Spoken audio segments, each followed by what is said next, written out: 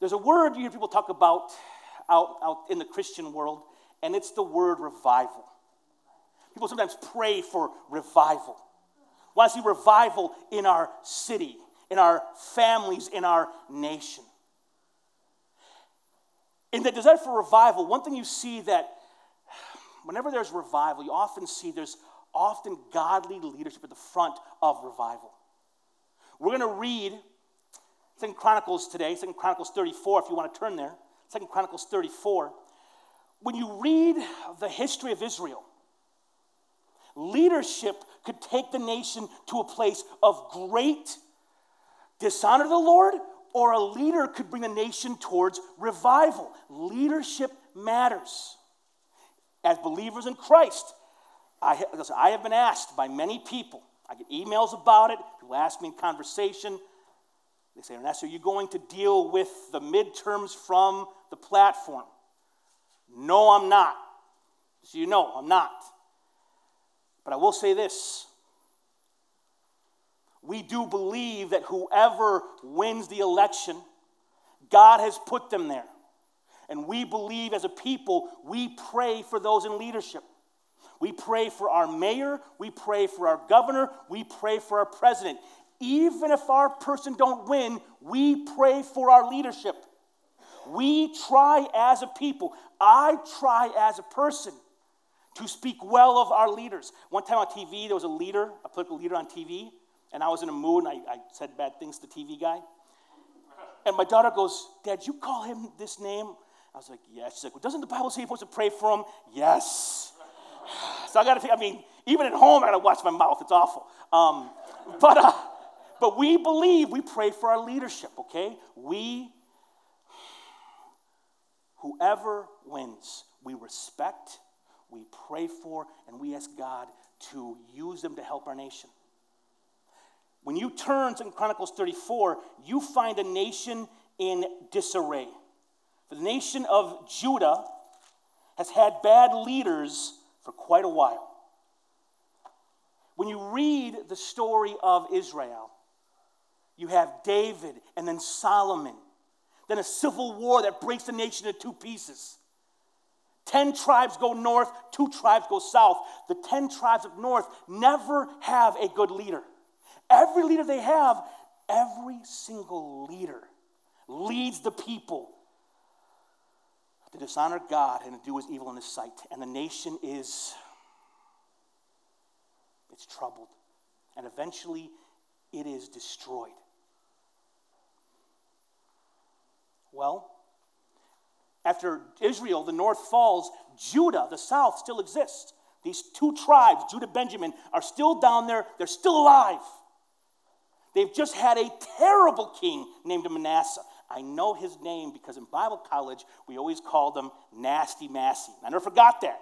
Nasty Massey, the worst king in Judah's history. And Nasty Massey was so evil.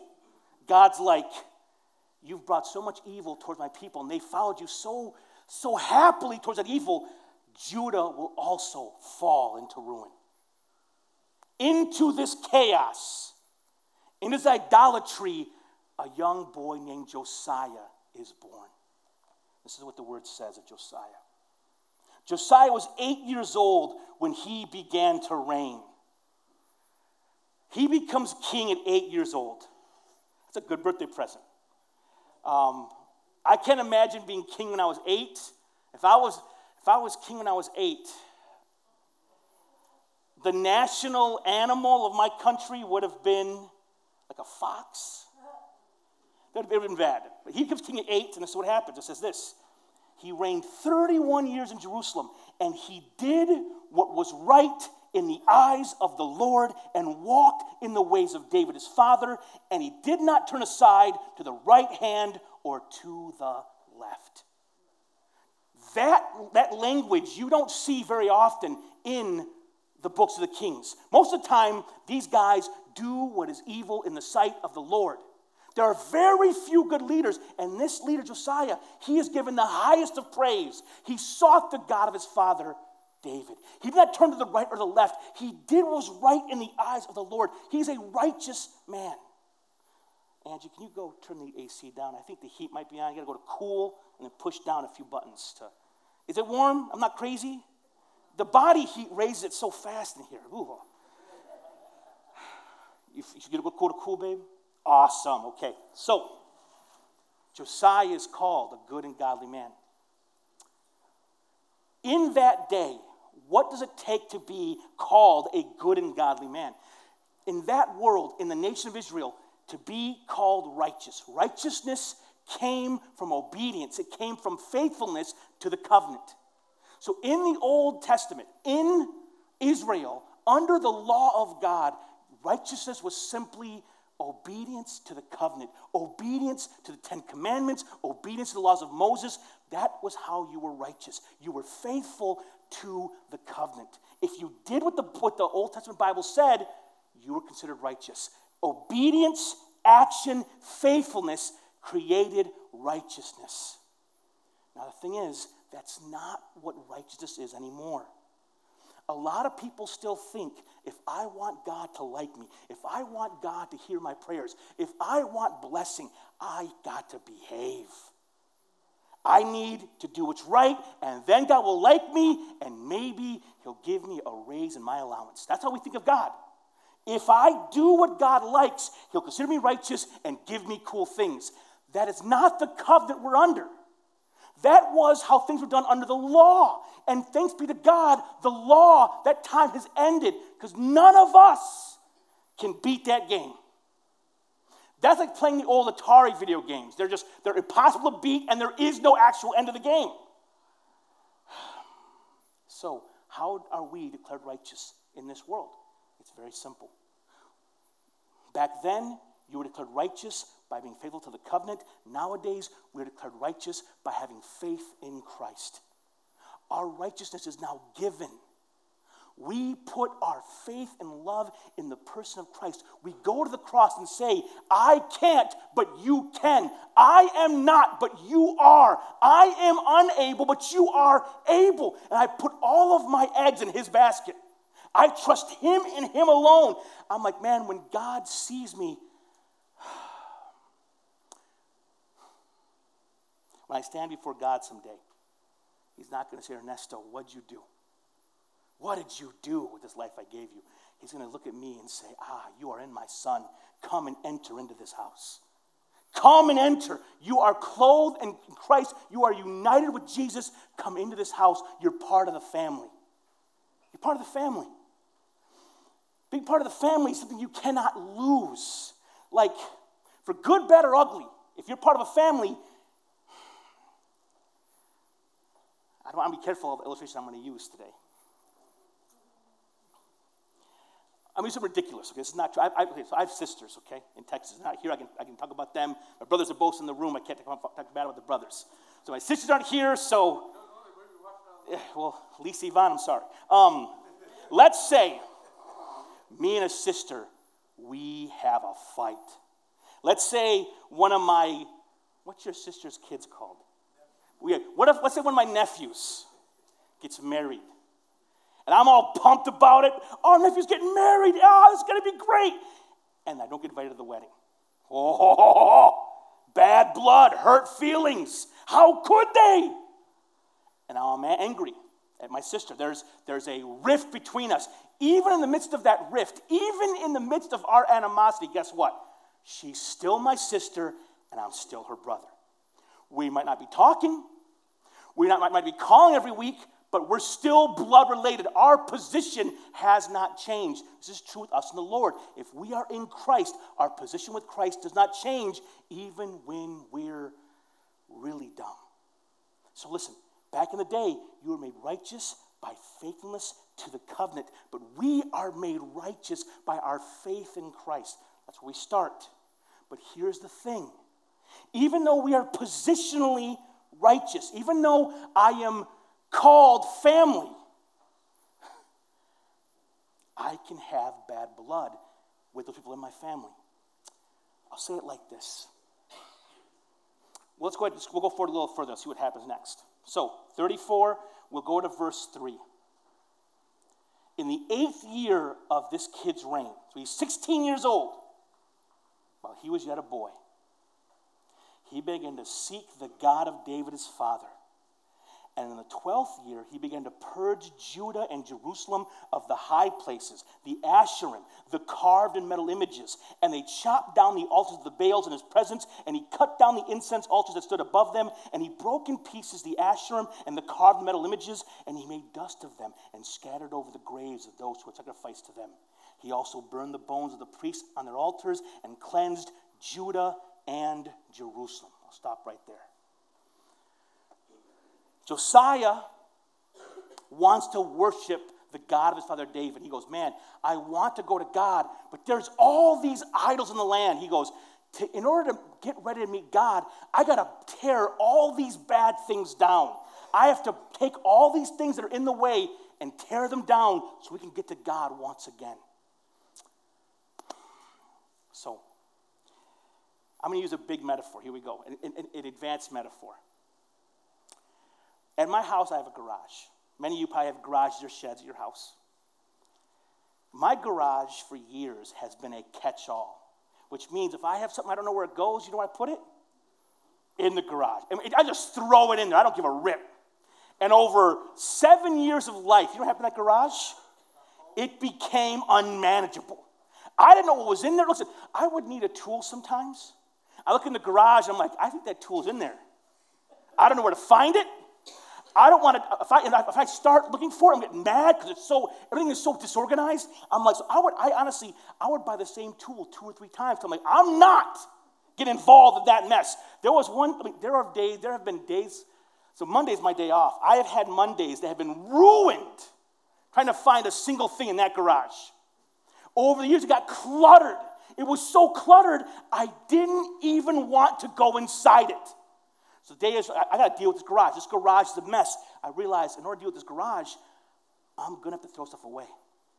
And so I started taking things, putting them on Facebook Marketplace. I sold I had so much random crap in there. Some I just threw away because no one wanted to buy it because it was that gross. But in my mind, I thought someday I might need this random piece of wood. I didn't know, But I began giving it away and getting rid of the clutter. You know what happened? I started seeing things and finding tools, and there was a walkway into the garage. It was incredible. Now listen, I say a lot to say this. Even though I have been called righteous by God because I'm in Christ, our relationship can be distant. I can be far from God even though I still belong to him. Do you understand? I can still be my sister's brother, but because of relational strife, I can be far away from her. In the same way, though I am in Christ, because I have wandered, there can be distance between us. I don't know how to pray. I don't know how to find him. I feel like, where are you? I know we're family, but I don't know how to get back into your loving arms. Sometimes there's so much clutter, we can't find our way back. And for us, in managing our relationship with the Lord, sometimes it requires us to tear things down that should not be in our lives. Sometimes, if we want to unclutter our relationship with Jesus, it requires us to remove things that should not be. Josiah goes around Jerusalem and he tears down the idols that should not be in his land. The Baals, the Molech. Listen, Nasty Massey, which is Josiah's grandfather, he let the Philistines' god, the Molech, come into Israel, and Molech was so evil.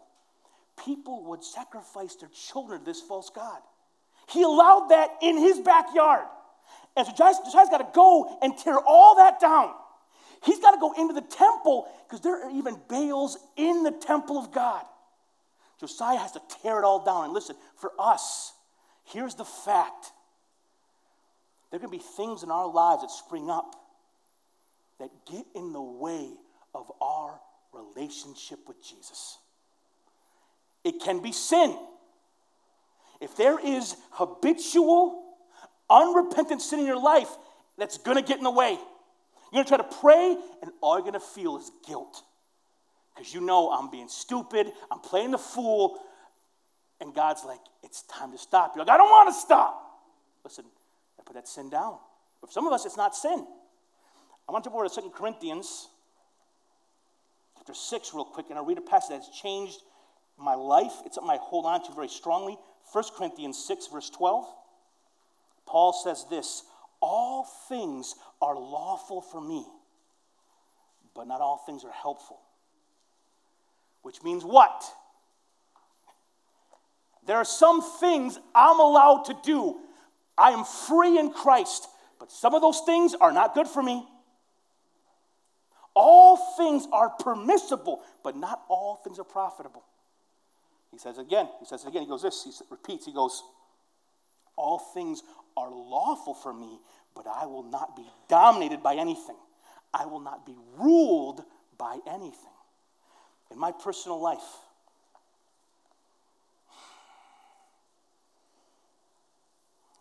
what do you do when you get stressed? I don't know. Everyone has their own stress things. For me, I love to watch stupid YouTube for hours. And I will watch nonsense. Like, I'm so stressed, I can't handle a 25-minute TV show. I need a 3-minute cute kitty videos. I'm saying, I've been doing a new thing. I've been watching, like, mechanics and the cars that come in and how bad they are. I will fall down the craziest black holes you ever dreamed of. And on my phone, what I'll do is I'll go to Reddit and look at memes. You know what memes are? Like GIFs. And they're like dumb, and I'm like, and I go, oh. And I listen, what happened is this. I wake up in the morning, I'm tired, got a whole day ahead of me. And I used to wake up, I'd pray, I'd shower, I'd walk my dog, listen to the Bible. It was a good morning, a good life. But then, instead of that, I started grabbing my phone first thing and falling into the GIF farm, and scrolling for half an hour, first thing. And I have no time to pray. I've been running late, so I walk my dog for a mile, walk my dog for a quarter mile. My jumping into it started growing in my life. 30 minutes became an hour. I'd be at home with the family. Instead of talking to my kids or engaging my wife, I'm just scrolling. Now, is that a sin?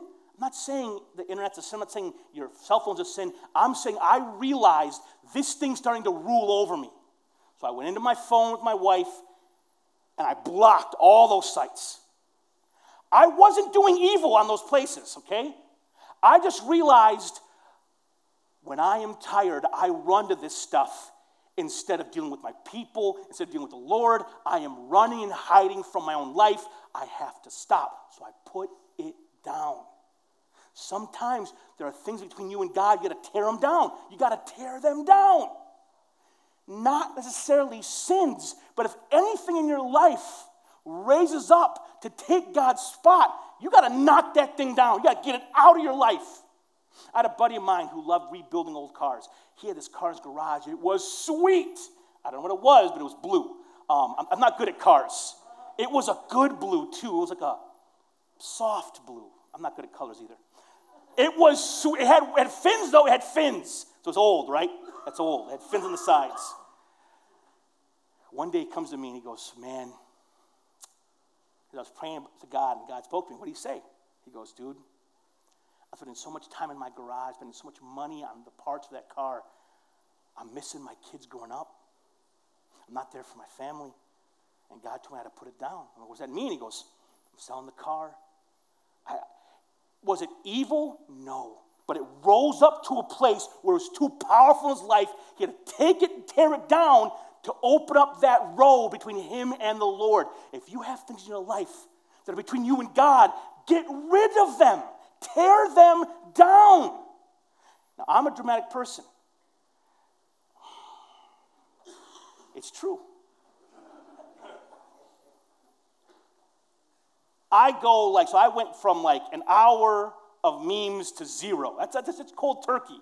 In the morning, I miss it. I'm like, you're all gone, memes. But I have to go big at first. Maybe when I get my control, I can go get a little back. We'll see what happens. But the point I'm saying is this. Josiah had to go out into Jerusalem. He had to tear down all those idols. If there are things in your life between you and God, kick them out. As Jesus once said, if your right eye causes you to sin, pluck it out. Because it's better to enter the kingdom of heaven blind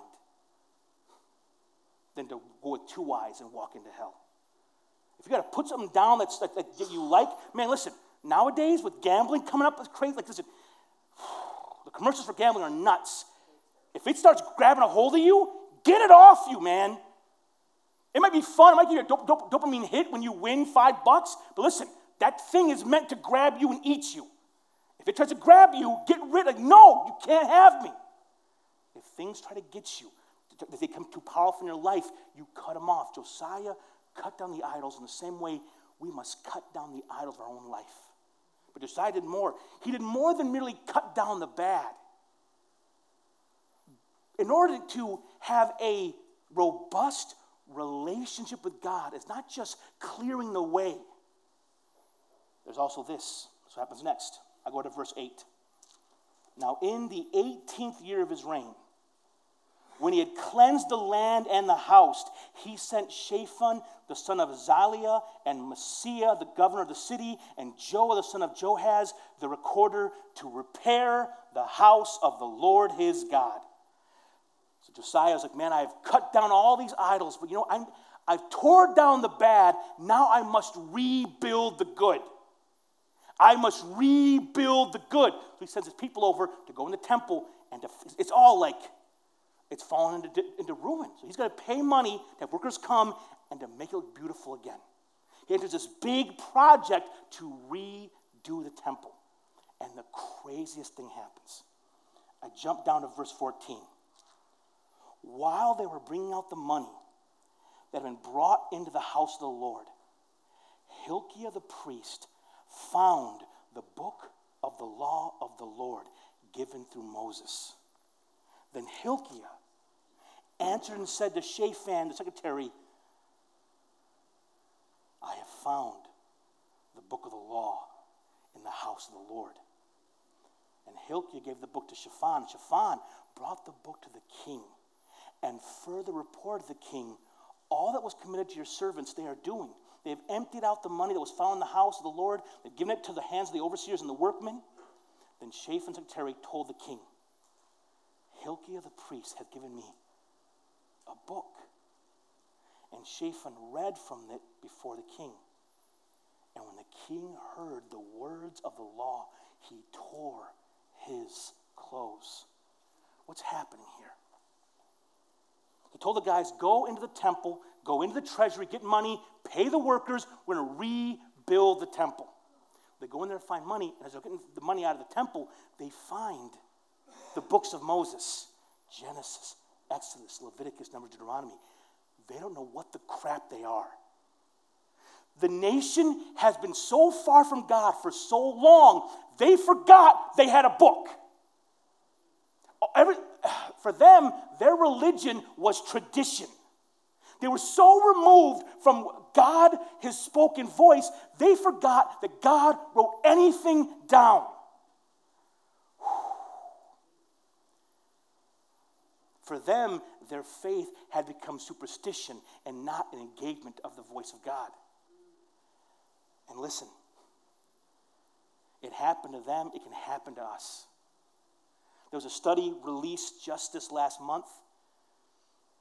Those people who call themselves evangelical Christians, they asked them what they believe. They asked them, do you believe Jesus is the only way to heaven? Like 68% of people said no, they did not believe that. The beliefs of those who called themselves Christians were completely, it was so far from the Bible, it was unbelievable. Because many people are culturally Christian and they've never opened the Bible up ever. You understand? Love Christmas, love Easter. They'll sing the songs, but they've never opened this book. They have no idea what this book says about Jesus at all. It's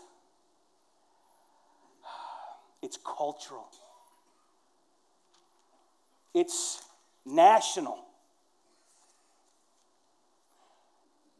The nation had been gone so long. And so they open this book up, they read it, and the king tears his clothes when he hears about the God of heaven and how God saved his people from slavery and how God gave them the law. He's like, what the stink have we been doing? And he rips his clothes like, we have done evil in God's sight. Josiah, it's crazy what he does next. Josiah calls this gigantic meeting of all the leaders of the nation. And over the course of weeks, they read the entire Bible out loud to all the people. That's wild, dude. Like, reading by yourself is already kind of boring. Imagine sitting and someone reading the entire Bible out loud for weeks. But the people, they just sit there and they just listen like this is God's word for us. And then they institute the Passover, because it says they had not done the Passover since the time of the judges. It had been like 600 years they had not had the festival. So Josiah institutes revival in the nation, and the nation of Israel, the nation of Judah, it turns back to God, and that place becomes a haven for goodness, for love, for justice, led by the faithfulness of a kid king. So we say, Josiah first, he tore down the bad, but then he had to rebuild the good. He rebuilt the temple, and then when he read the word of God, he brought back the feasts. He instituted public reading of the scriptures in the kingdom. He had to rebuild what was lost. So here's the thing. So for relationships to work, you don't want bad things between you, right? So I talked about I had to sell crap out of my garage, right? First step for me cleaning the garage, I sold the extra crap and made it, I can see, whoa. Well, next step two for me was I built shelves. I bought a toolbox. Angie bought this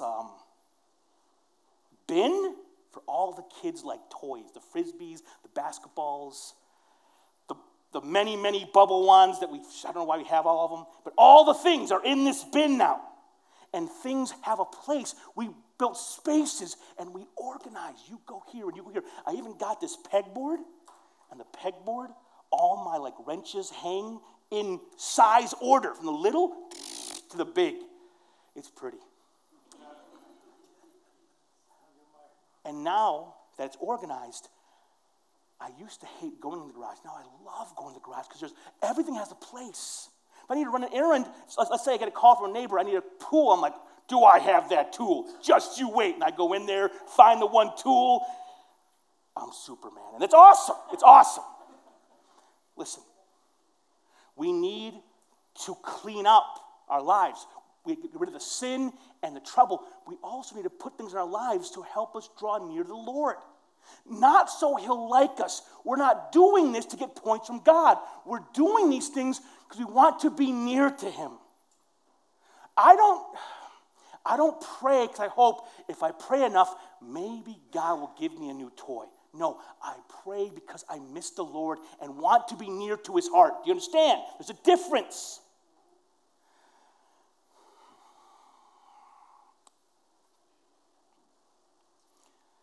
We're not meant to be mercenaries. We're not buying God's blessings. Instead, we have been called family, and I want to be rightly related to my family. I'll make it a little simple for us, okay? I want my kids to love me when they get older, right? When they leave the house, I want them to come back and say hello. I don't want them to hate me. I want them to only come over once a year. I want them to be like, I love my daddy so much. And they come home and hug me. That's what I want.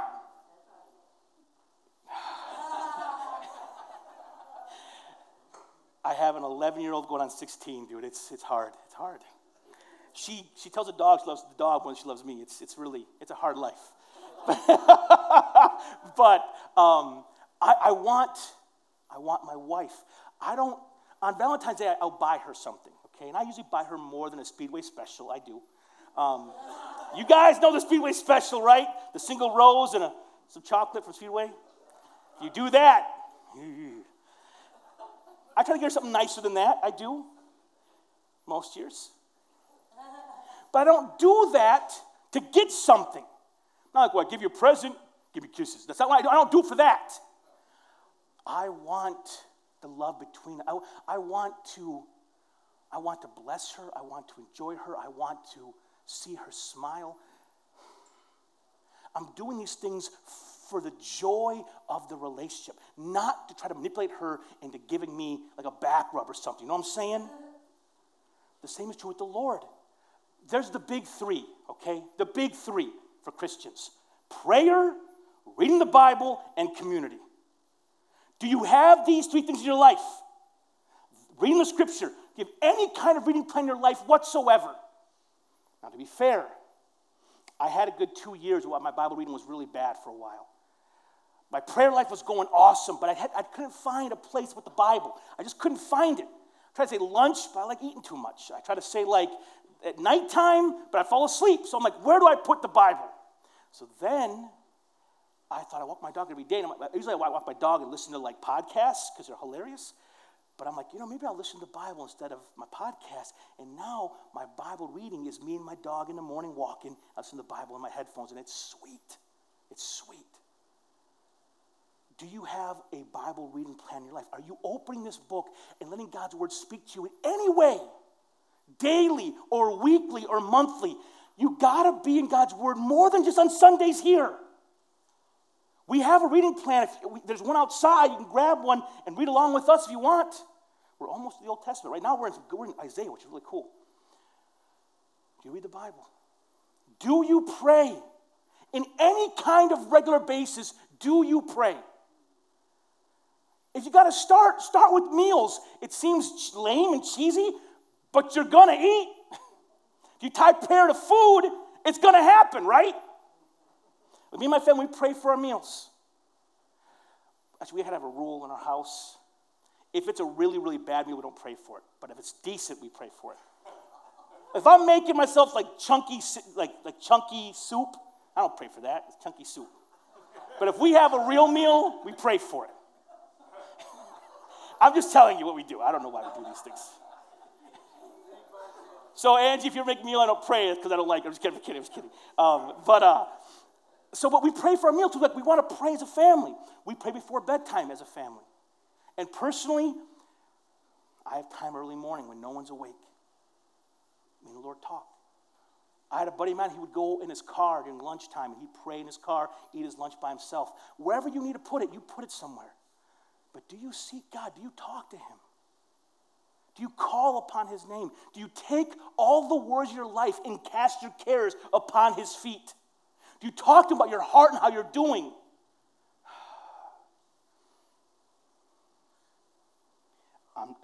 Hear what I'm going to say right now. Okay. We as a people, the church, we're not against therapy. Just, I've heard pastors dog therapy. We don't dog therapy here.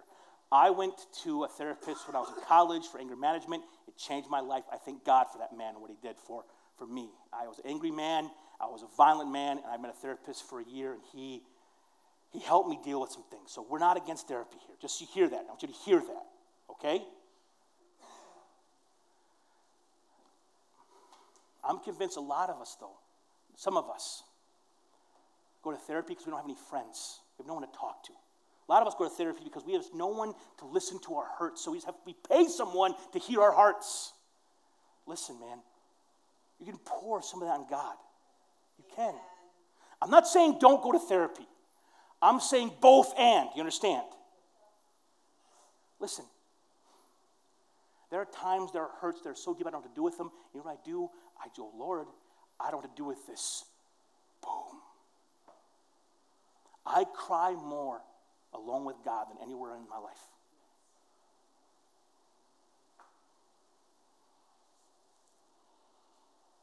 Do you pray? Lastly, do you have community? Do you have spiritual friendships? We can't do this alone.